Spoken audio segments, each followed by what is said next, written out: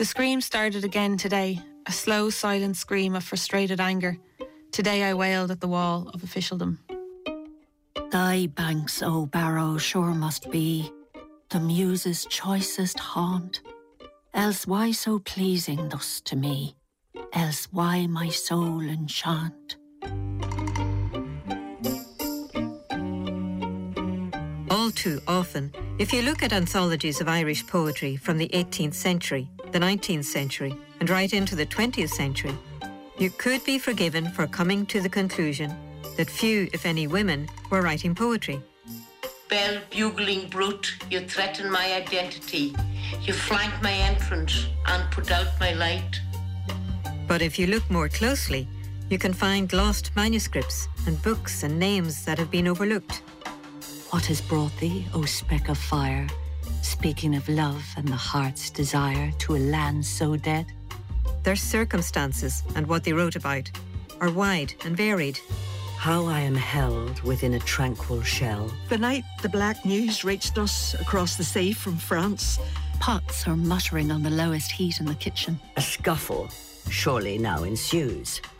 They often wrote in spite of lack of recognition, lack of support, and not least the eternal obstacle of daily life getting in the way. For spite of all Sublimer wishes, I needs must sometimes wash the dishes. In this episode of Sublimer Wishes, we hear about the lives and poems of three women whose poetry has been rediscovered.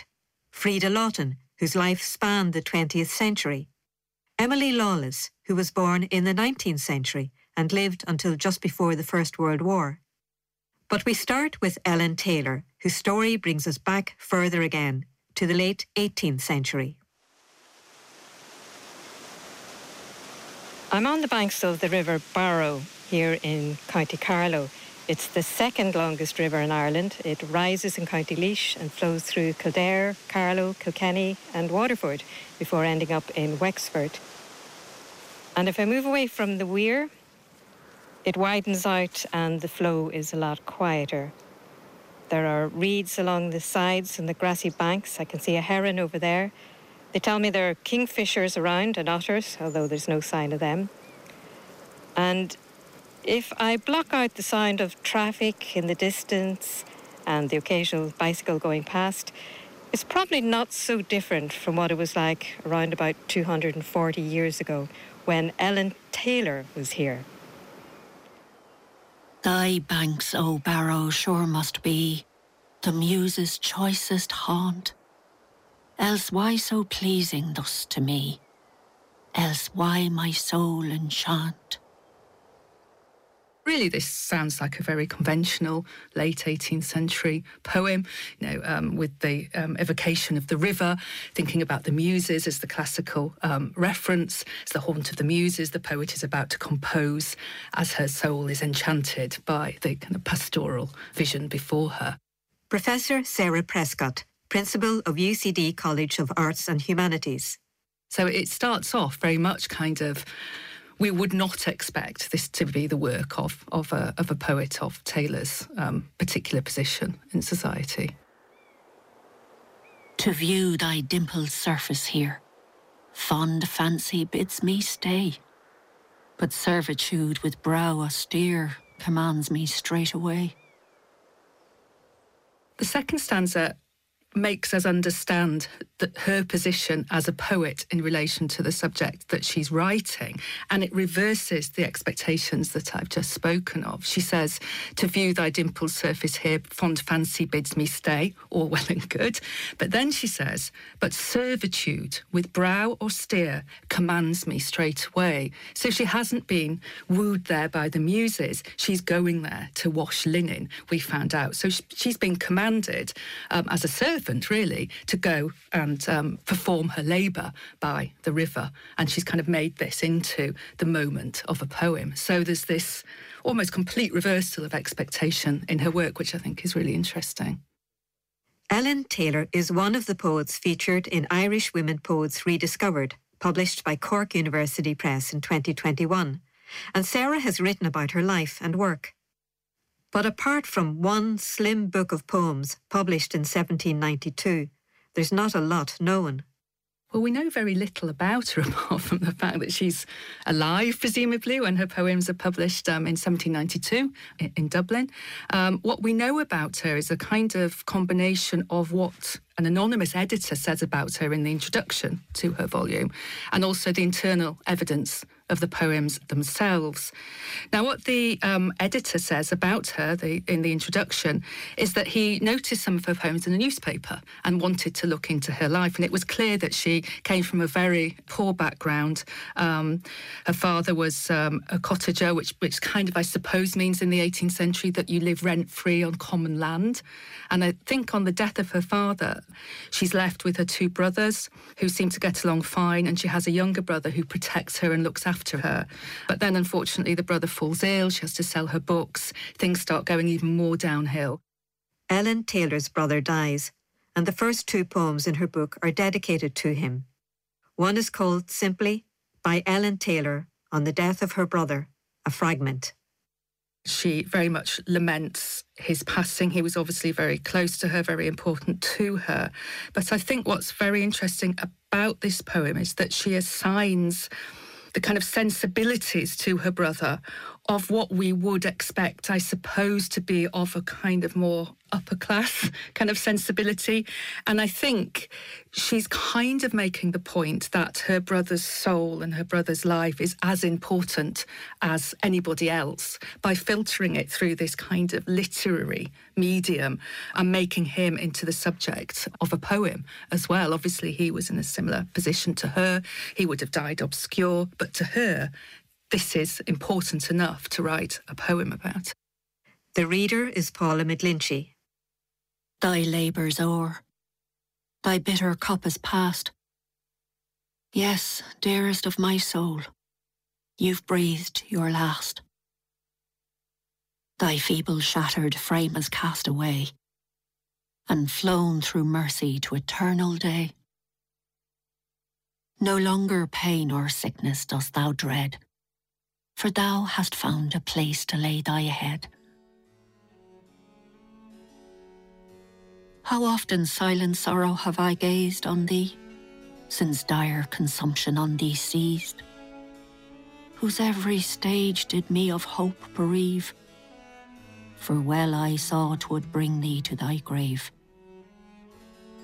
No language can express my heartfelt pains, when parting with thy lifeless dear remains.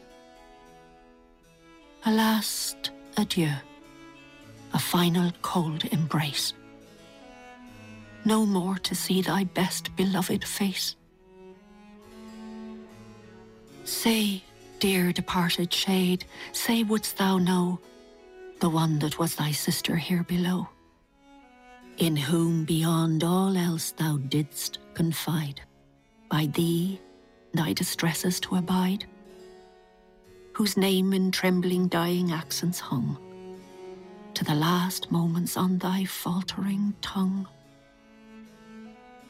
If she thy fair example should pursue, and learn to live and learn to die like you, when death's kind hand may guide her to that shore, where now thou art, there meet to part no more.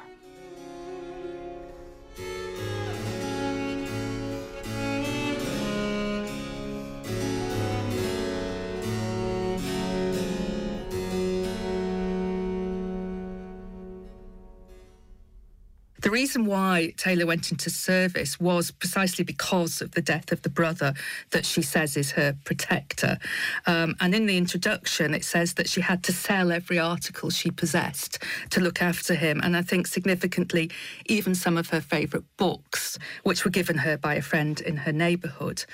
And she was so reduced that she then had to, as the introduction says, offer herself as a servant in a gentleman's family near where she lived. So she clearly couldn't rely on family, the very small family support she had, and had to go out and try and make a living for herself in order to survive.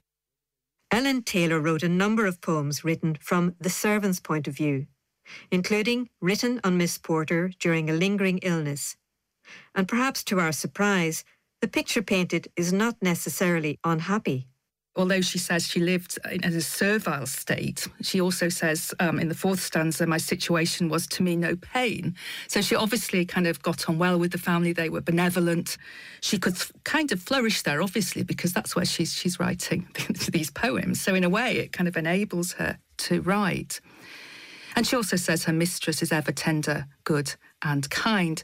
But when we think back to the poem on her brother, I think what she's also doing is commemorating Miss Porter, who's of a higher economic status, in the same way that she kind of commemorated her brother. So she's kind of saying these two people are as important to me regardless of my own position in relation to them as sister and as servant. So she's kind of cutting through those class distinctions, if you like, to have a more emotional relationship with her subjects. There once I lived, and though in servile state, my situation was to me no pain, nor did I then regret my sordid fate, for in that house I could not feel the chain. My mistress ever tender, good and kind, I there received her mild commands each day, nor did it once disturb my peace of mind, with utmost cheerfulness her to obey. She's not unusual in terms of, say, for example, Scottish and English examples. The introduction refers to Robbie Burns, who, of course, was the ploughman poet, very famously. And he also encouraged other labouring class women poets, for example, Janet Little, who was called the Scotch milkmaid, who her poems were also published in 1792.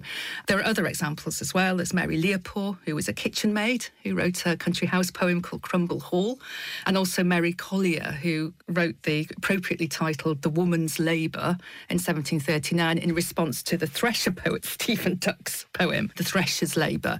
And she points out that it's okay for men, they just do one job. Women have to do everything when they come home. They've done their job, they come home and they also have to feed the children and cook the bacon.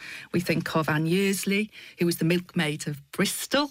But all these women came from very humble backgrounds, labouring backgrounds. I think in the 18th century it wouldn't use the term working class. It would be more labouring class. The editor of the book of Ellen Taylor's poems says that its purpose was to benefit her financially. But did it? There is a subscription list which suggests that some money was raised, but it's only, I think, about 42 subscribers. Interestingly, about 70% are women, which is quite unusual for this period. So that's interesting in and of itself. But it's very difficult to know how the writer of the introduction tracked her down, for one. Did this person actually track her down and find her and support her? Did she make any money beyond the subscription list? As I said, it's quite a short one. There are only 10 poems in the volume, so one would kind of expect that the audience would be perhaps quite narrow for it. And we can glean from the introduction that after her time working as a servant, Ellen Taylor's circumstances became even more difficult. She now lives in a poor hut on the commons of Lyons, where to earn a scanty livelihood she keeps a small day school and receives a trifling pittance for teaching the poor children in that neighbourhood how to read and write. And then it makes it clear that she doesn't know that this subscription volume is being put together. It says, nor is she yet acquainted with the good fortune that may attend this endeavour to serve her. Sarah doesn't think the omens are good, that she ever enjoyed that good fortune. There's a kind of expectation that the fate of somebody like Ellen Taylor would not be a successful one, that she probably would have lived out her remaining years in poverty. One can only hope not, but in the light of any evidence to prove otherwise, I think that would be a strong possibility. There's a contradiction and a tension in Ellen Taylor's life and situation. If we go back to the poem we started with, written by the banks of the Barrowside, where she was sent to wash linen, her feelings on the education she has received are complicated. I think the poem overall seems to convey to me a sense of deep frustration, what we might in kind of modern terms call class alienation, which would mean that because she has this education, because she has this poetic sensibility, her feeling is more sensitive. She has a sensibility.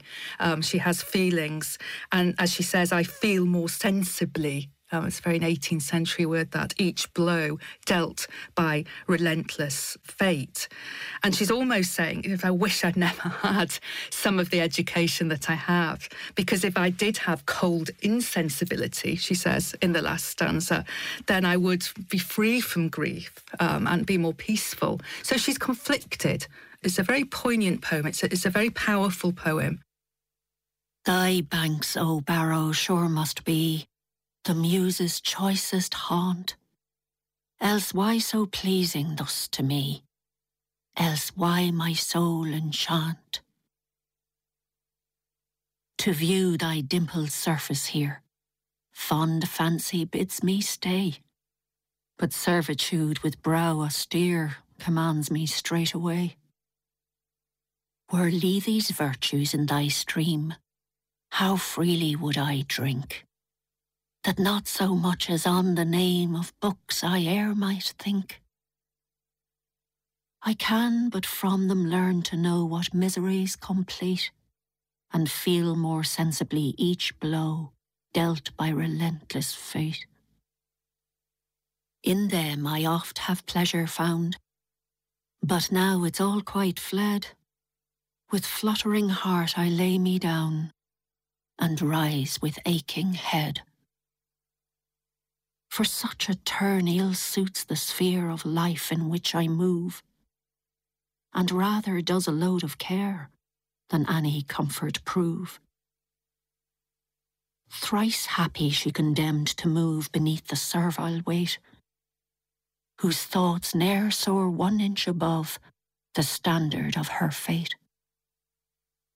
But far more happy is the soul who feels the pleasing sense and can indulge without control each thought that flows from thence.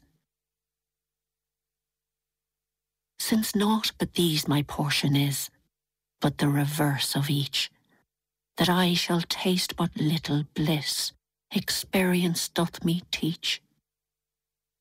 Could cold insensibility through my whole frame take place, sure then from grief I might be free. Yes, then I'd hope for peace.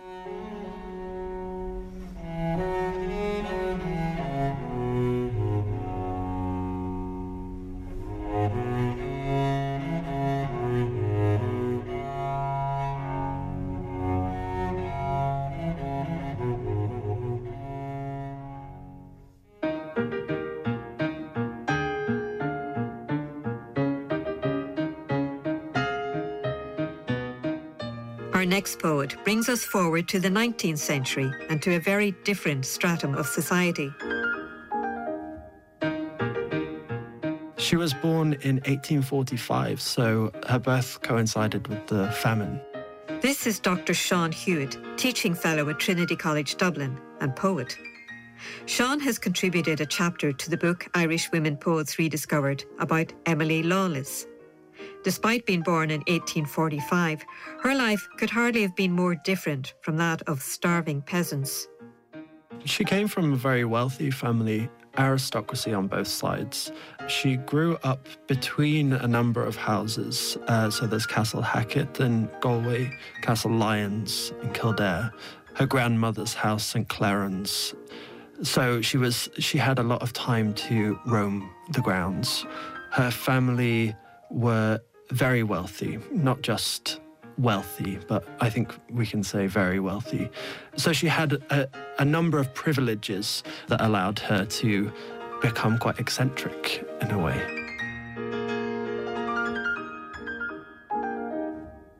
One of those privileges was receiving a good education, something denied to many women and many people in general at the time. And Emily Lawless had a particular interest in science. She was always quite interested in marine zoology, so she used to collect shellfish and jellyfish, and she used to go dredging. But her primary interests, I would say, were moths and butterflies. So one of the places that Lawless most liked to collect was the Burren, and she felt herself to have a particular affinity for the landscape. She describes being there for so long that the genius of the landscape stood up and walked beside her. So we get that sense she's not an interloper in a landscape looking for things. She feels herself to be part of it and feels connected with it. So the wildflowers of the Burren and its butterflies and moss would be particularly interesting to her, and she comments on those a lot. Her scientific observations in the Burren led to a discovery. Emily Lawless discovered that the burnet moths on the Burren had a role in pollination. She noticed that there were no bees around, and she wondered how the flowers were pollinating. And she published a small note in a scientific journal, and a few days afterwards, Charles Darwin wrote to her to tell her how interesting he found it and to ask her to publish it in Nature, the big scientific journal of the day. We don't know if she did. At least there's no record in Nature of an article by Emily Lawless on that subject. Her scientific discovery also inspired a poem. This is a poem that simply looks at the burnet moth in the landscape of the Burren and wonders why it's there. And it's a romantic poem full of exclamations and set against quite a dark history. The poem has this historical depth to it as well as a scientific interest. The reader is Kathy Belton. To that rare and deep red burnet moth, only to be met with in the Burren. Sparkle of red on an iron floor, in the fiercest teeth of this gale's wild roar. What has brought thee, O speck of fire, speaking of love and the heart's desire, to a land so dead? Rocks gaunt and grim as the halls of death, sculptured and hewn by the wind's rough breath. Fortress-shaped, fantastic things, reared for some turbulent race of kings, kings long since dead. Wind-blown pools where no herbs grow, streams lost and sunk in the depths below, where scant flowers bloom, where few birds sing, thou fliest alone, thou fire-winged thing, small speck of red. Lawless, I think, had two primary interests. One of them was natural history and the other one was Irish history. And those two things come together in some ways, in that as the Celtic revival, that movement of reviving Irish culture is underway, Lawless begins to link the two things together. So she's interested in creating an Irish landscape and thinking what that means and thinking of the long history of it. So she writes a number of historical novels set in the Desmond Wars, and those were actually very popular. And she also wrote a book of Irish history called The Story of Ireland. She was a unionist with a deep love of Ireland and a patriotism, which I think we might think of now as being at odds with her politics, but actually it was integral to her politics. She was a proud Irish woman from the start all the way through. Her interest in history also emerges in her poems, including this one about the Battle of Fontenoy. The first section takes place before the battle, and there's a sense of anticipation about what lies ahead. The wind is wild tonight, there's battle in the air. The wind is from the west, and it seems to blow from Clare. Have you nothing for us, loud brawler of the night? No news to warm our heartstrings, to speed us through the fight. In this hollow, star-pricked darkness, as in the sun's hot glare, in suntide, moontide, startide, we thirst, we starve for Clare. Hark, yonder through the darkness, one distant rat-tat-tat. The old foe stirs out there. God bless his soul for that. The old foe musters strongly. He's coming on at last. And Clare's brigade may claim its own wherever blows fall fast. Send us, ye western breezes, our full, our rightful share, for faith and fame and honour and the ruined hearts of Clare. The second section of the poem takes place after the battle, and as the ghosts of the dead soldiers return, the tone is very different.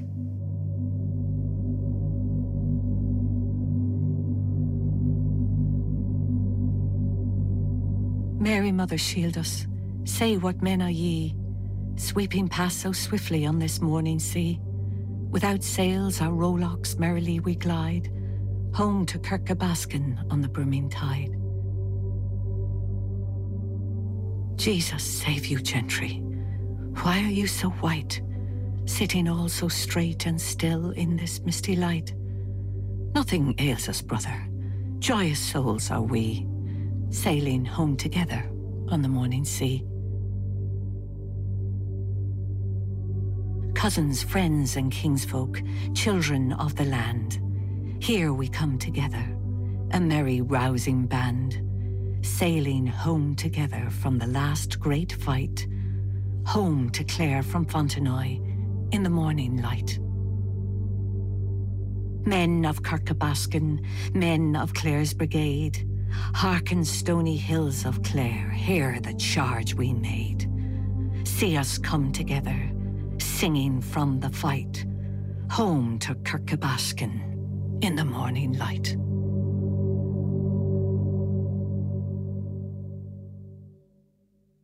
Emily Lawless died in 1913. There are obituaries of her that say she was the greatest living Irish novelist at the time. She was very proud of making her own money in her work. So she once chastised W.B. Yeats for being lazy and living off Lady Gregory's money. And she was always had that pride in wanting to earn her own money. Her poetry was probably more popular than her novels, actually, with The Wild Geese in particular. And I think that's because you can read it as a nationalist book of poems, and it feeds very well into that contemporary moment of people looking for stirring ballads. Her later poetry that we might think of as more concerned with natural history and with the natural world is less well remembered and was less well regarded at the time. And she died not in Ireland, but in England, in Surrey, where she'd gone for respite. She became ill towards the end of her life, and she lived with Lady Sarah Spencer, her long-term companion, to whom she left the house and its ornaments. But we can imagine her perhaps in her final days, thinking back to her homeland and to her beloved Burren, celebrated here again in her poem, From the Burren.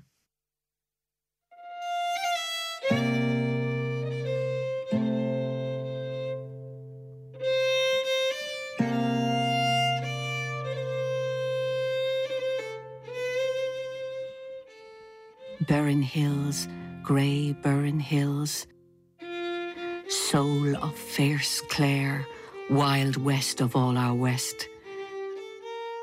No milest tract of earth or strand thou seemest, such as dull maps and solemn charts attest.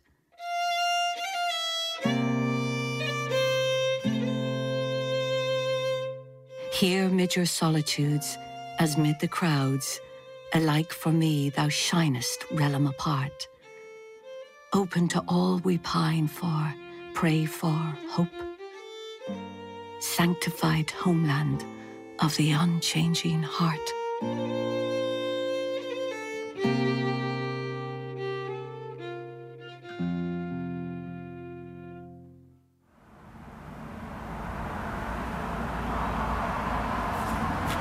Our next poet is close enough to the present day that I can meet someone who remembers her. Hello there. Jenny, hi. Yes, lovely to meet you. Come on in. Thanks very much. And I've come to Lisburn in Northern Ireland to meet her.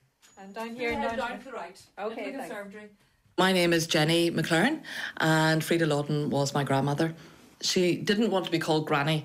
Maybe because it aged her. Maybe it was just too conventional. I had always assumed that it was because she loved cats, but we all grew up calling her Pussy Granny.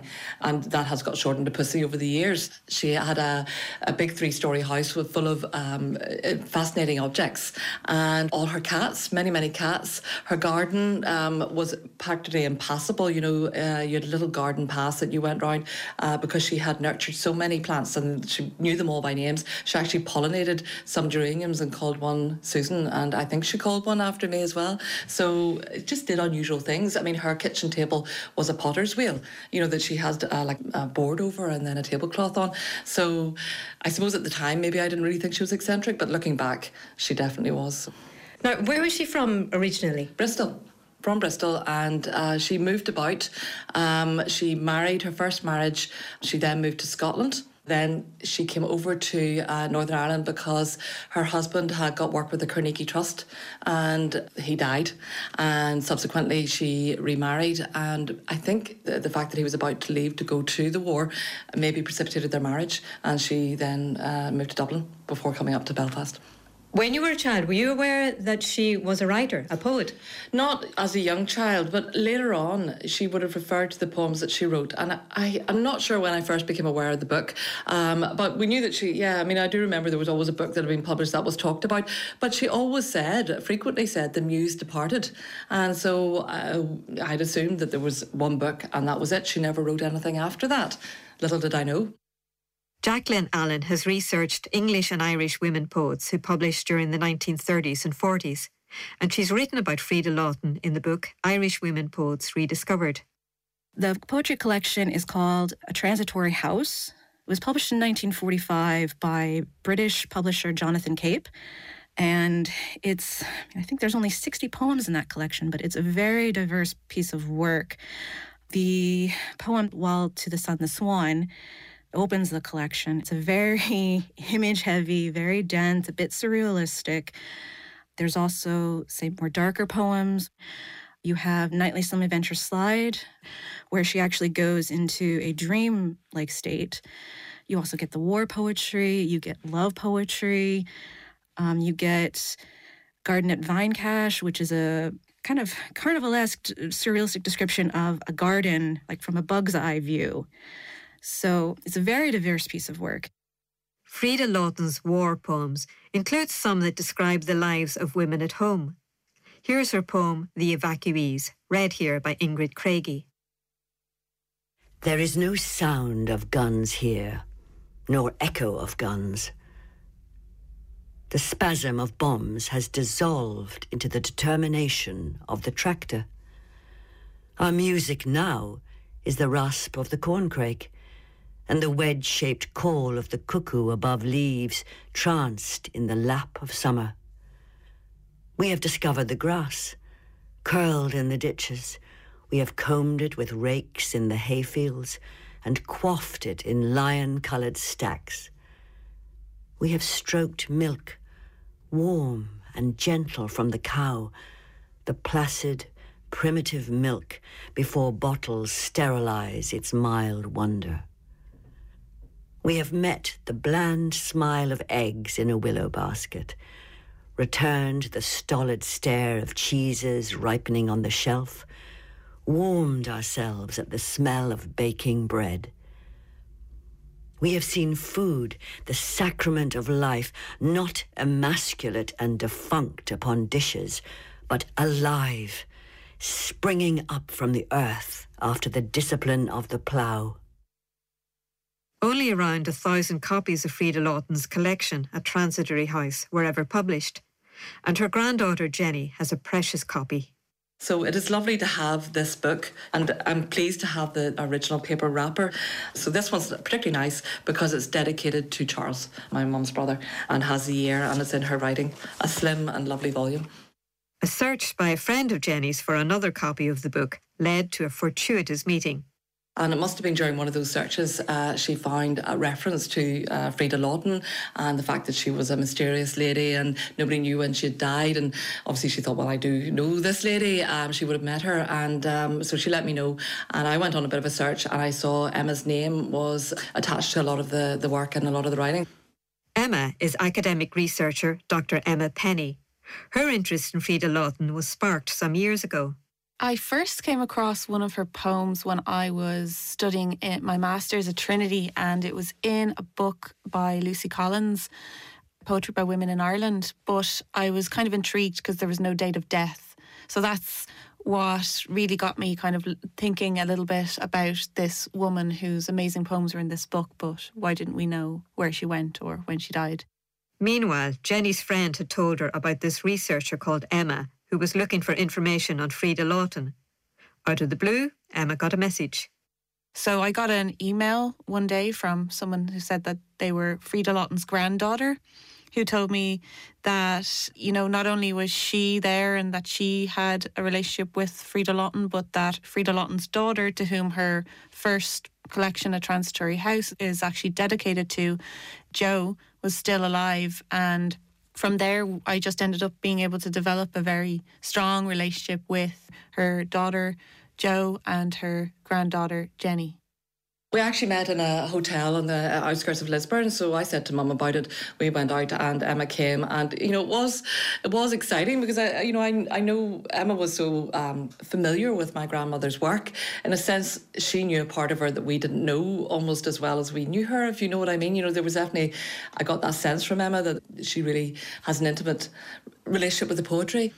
Meeting the family also, I was able to find out when she died, and that was a huge moment, I think, for a lot of people involved in this kind of movement to recuperate women poets in Ireland, because the idea that such a talented poet, that we wouldn't even know when she died.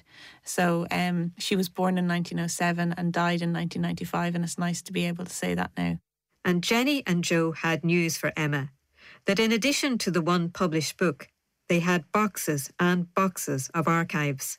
I would say there's hundreds of poems and maybe dozens of short stories. And as for books of diaries, you know, you're probably into dozens of those as well. So it's a lot of material in tiny writing. I mean, it's really just the dream that you have when you begin a project like trying to find answers about a woman poet like Laughton.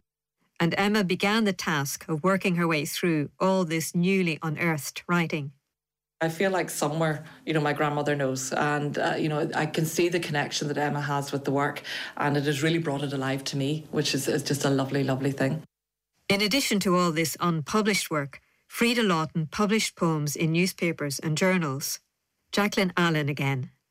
Laughton published, as far as I'm aware, for 5 years. So we get her initial publications in the Bell starting in 1944. She has 10 poems published in the Bell. And then starting about 1946, she starts shifting over to the Irish Times, has several poems published there. She also has one published in Ran, which was an Ulster Quarterly of poetry. The published poems include one in particular that caused quite a stir, The Woman with Child. It was originally published in the Bell and got a bit of a reaction. There was a letter to the editor by Patricia K. Harrison, who, I mean, when you read the letter, she basically objects to everything that Laughton does. But particularly, she says, oh, this is just sensuous for sensuous sake, and it's not like real imagination. So, I mean, it's kind of reflective of the time. I mean, even though like to us today, this sounds like a beautiful poem and you're actually not really seeing the pregnant body, at the time it was kind of controversial because we're actually talking about pregnancy. Oh my goodness. The Woman with Child. How I am held within a tranquil shell, as if I too were close within a womb, I too enfolded as I fold the child. As the tight bud enwraps the pleated leaf, the blossom furled like an enfolded fan, so life enfolds me as I fold my flower. As water lies within a lovely bowl, I lie within my life, and life again lies folded fast within my living cell. The apple waxes at the blossom's root, and like the moon, I mellow to the round, full circle of my being, till I too am ripe with living and my fruit is grown. Then break the shell of life. We shall be born, my child and I, together, to the sun. For a few years, Freda Laughton was pretty successful at getting her work published.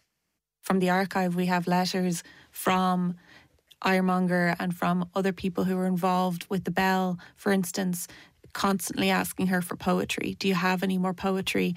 We want to publish you. And so she was having like 8 or 9, 10 poems published in the Bell and constantly having her poetry published in the Irish Times as well. So she was definitely on the radar. And even when there was like large poetry readings taking place in Dublin, there was, you know, the usual suspects, including Patrick Kavanagh, and then there on the list is Freda Laughton, and the only woman present a lot of the time in these circles in Dublin in the 40s.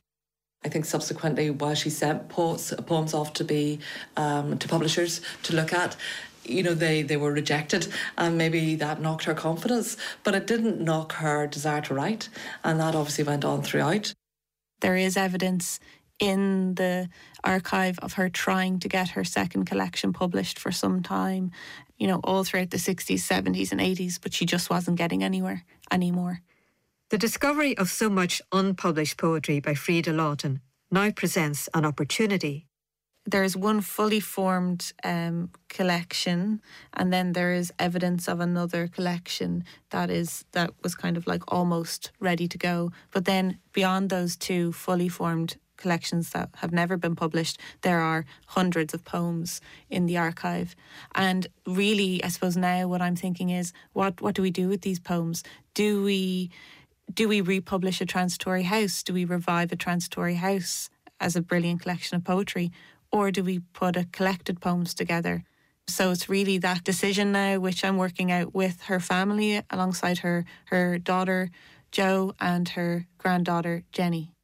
I suppose we feel that the poetry and my grandmother's work is in safe hands with Emma. I feel that she has a real appreciation of it, and that's a lovely thing. The women we've heard about in this programme wrote work that all adds to the richness of the story of Irish poetry, whether from a background of poverty like Ellen Taylor. She needs to be part of a broader history of Irish women's poetry in the 18th century and beyond, and also take her place as an important example of a labouring class poet who was published in this period. Or from the wealthiest ranks of society. We should remember Emily Lawless primarily as a fantastic poet. We should also remember her as someone who brings together two things that are not often considered part of Irish poetry, and that is the scientific with the revivalist imagination. And I think without her, the landscape of revivalist poetry and Irish poetry during this time is much impoverished. Or poets who came to Ireland from elsewhere, like Freda Laughton, and whose work may not fit into neat categories of Irish poetry. If we don't remember her and read her work and understand it, we won't understand contemporary Irish poetry. We won't understand the history of how Irish poetry is developed. And I think it's about bringing a missing link into the chain so that we can more fully understand, really, more deeply, our literary history here. The recent discovery of so much of Freda Laughton's unpublished work gives us a glimpse of how many voices and how much poetry may be still out there, just waiting to be found. And surely all of them could relate to this final poem by Freda Laughton, read here by her granddaughter, Jenny McLaren. All that has made this I. For but a little space permit me this. Let me lean back against my life a while, stop my world turning. Reflect the moods and passages of all my years till now in the long mirror of my sombre thought. All I have known of places, people, things, are part of this long body tenuate self of my unthreaded time. Gone, they live on in me, cell of my cell, honey, each day's experience, hived and shrined in an impregnate wax. Before the rest and wines, if there be more, first let me taste, savour what is of gall, what cumulate sweetness. Else be the real unwinded quite, No length remain for anchor while I crane to see all that has made this eye. That third episode of the series Sublimer Wishes was presented and produced by Claire Cunningham. And the contributors were Sarah Prescott, Sean Hewitt, Jocelyn Allen, Emma Penny and Jenny McLaren. The poems of Ellen Taylor were read by Paula McGlinchey, Emily Lawless's were read by Kathy Belton, and the work of Freda Laughton by Ingrid Craigie and Freda Laughton's granddaughter Jenny McLaren. All three poets are included in Irish Women Poets Rediscovered, published by Cork University Press and edited by Maria Johnston and Conor Linney. Sublimer Wishes is a Rockfinch production for RTE Lyric FM, and sound supervision was by Tin Pot Productions. And that programme is available to podcast from the Lyric Feature webpage, from the RTE radio player and from other podcast platforms, where you'll also find the 2 previous episodes of the same series, Sublimer Wishes.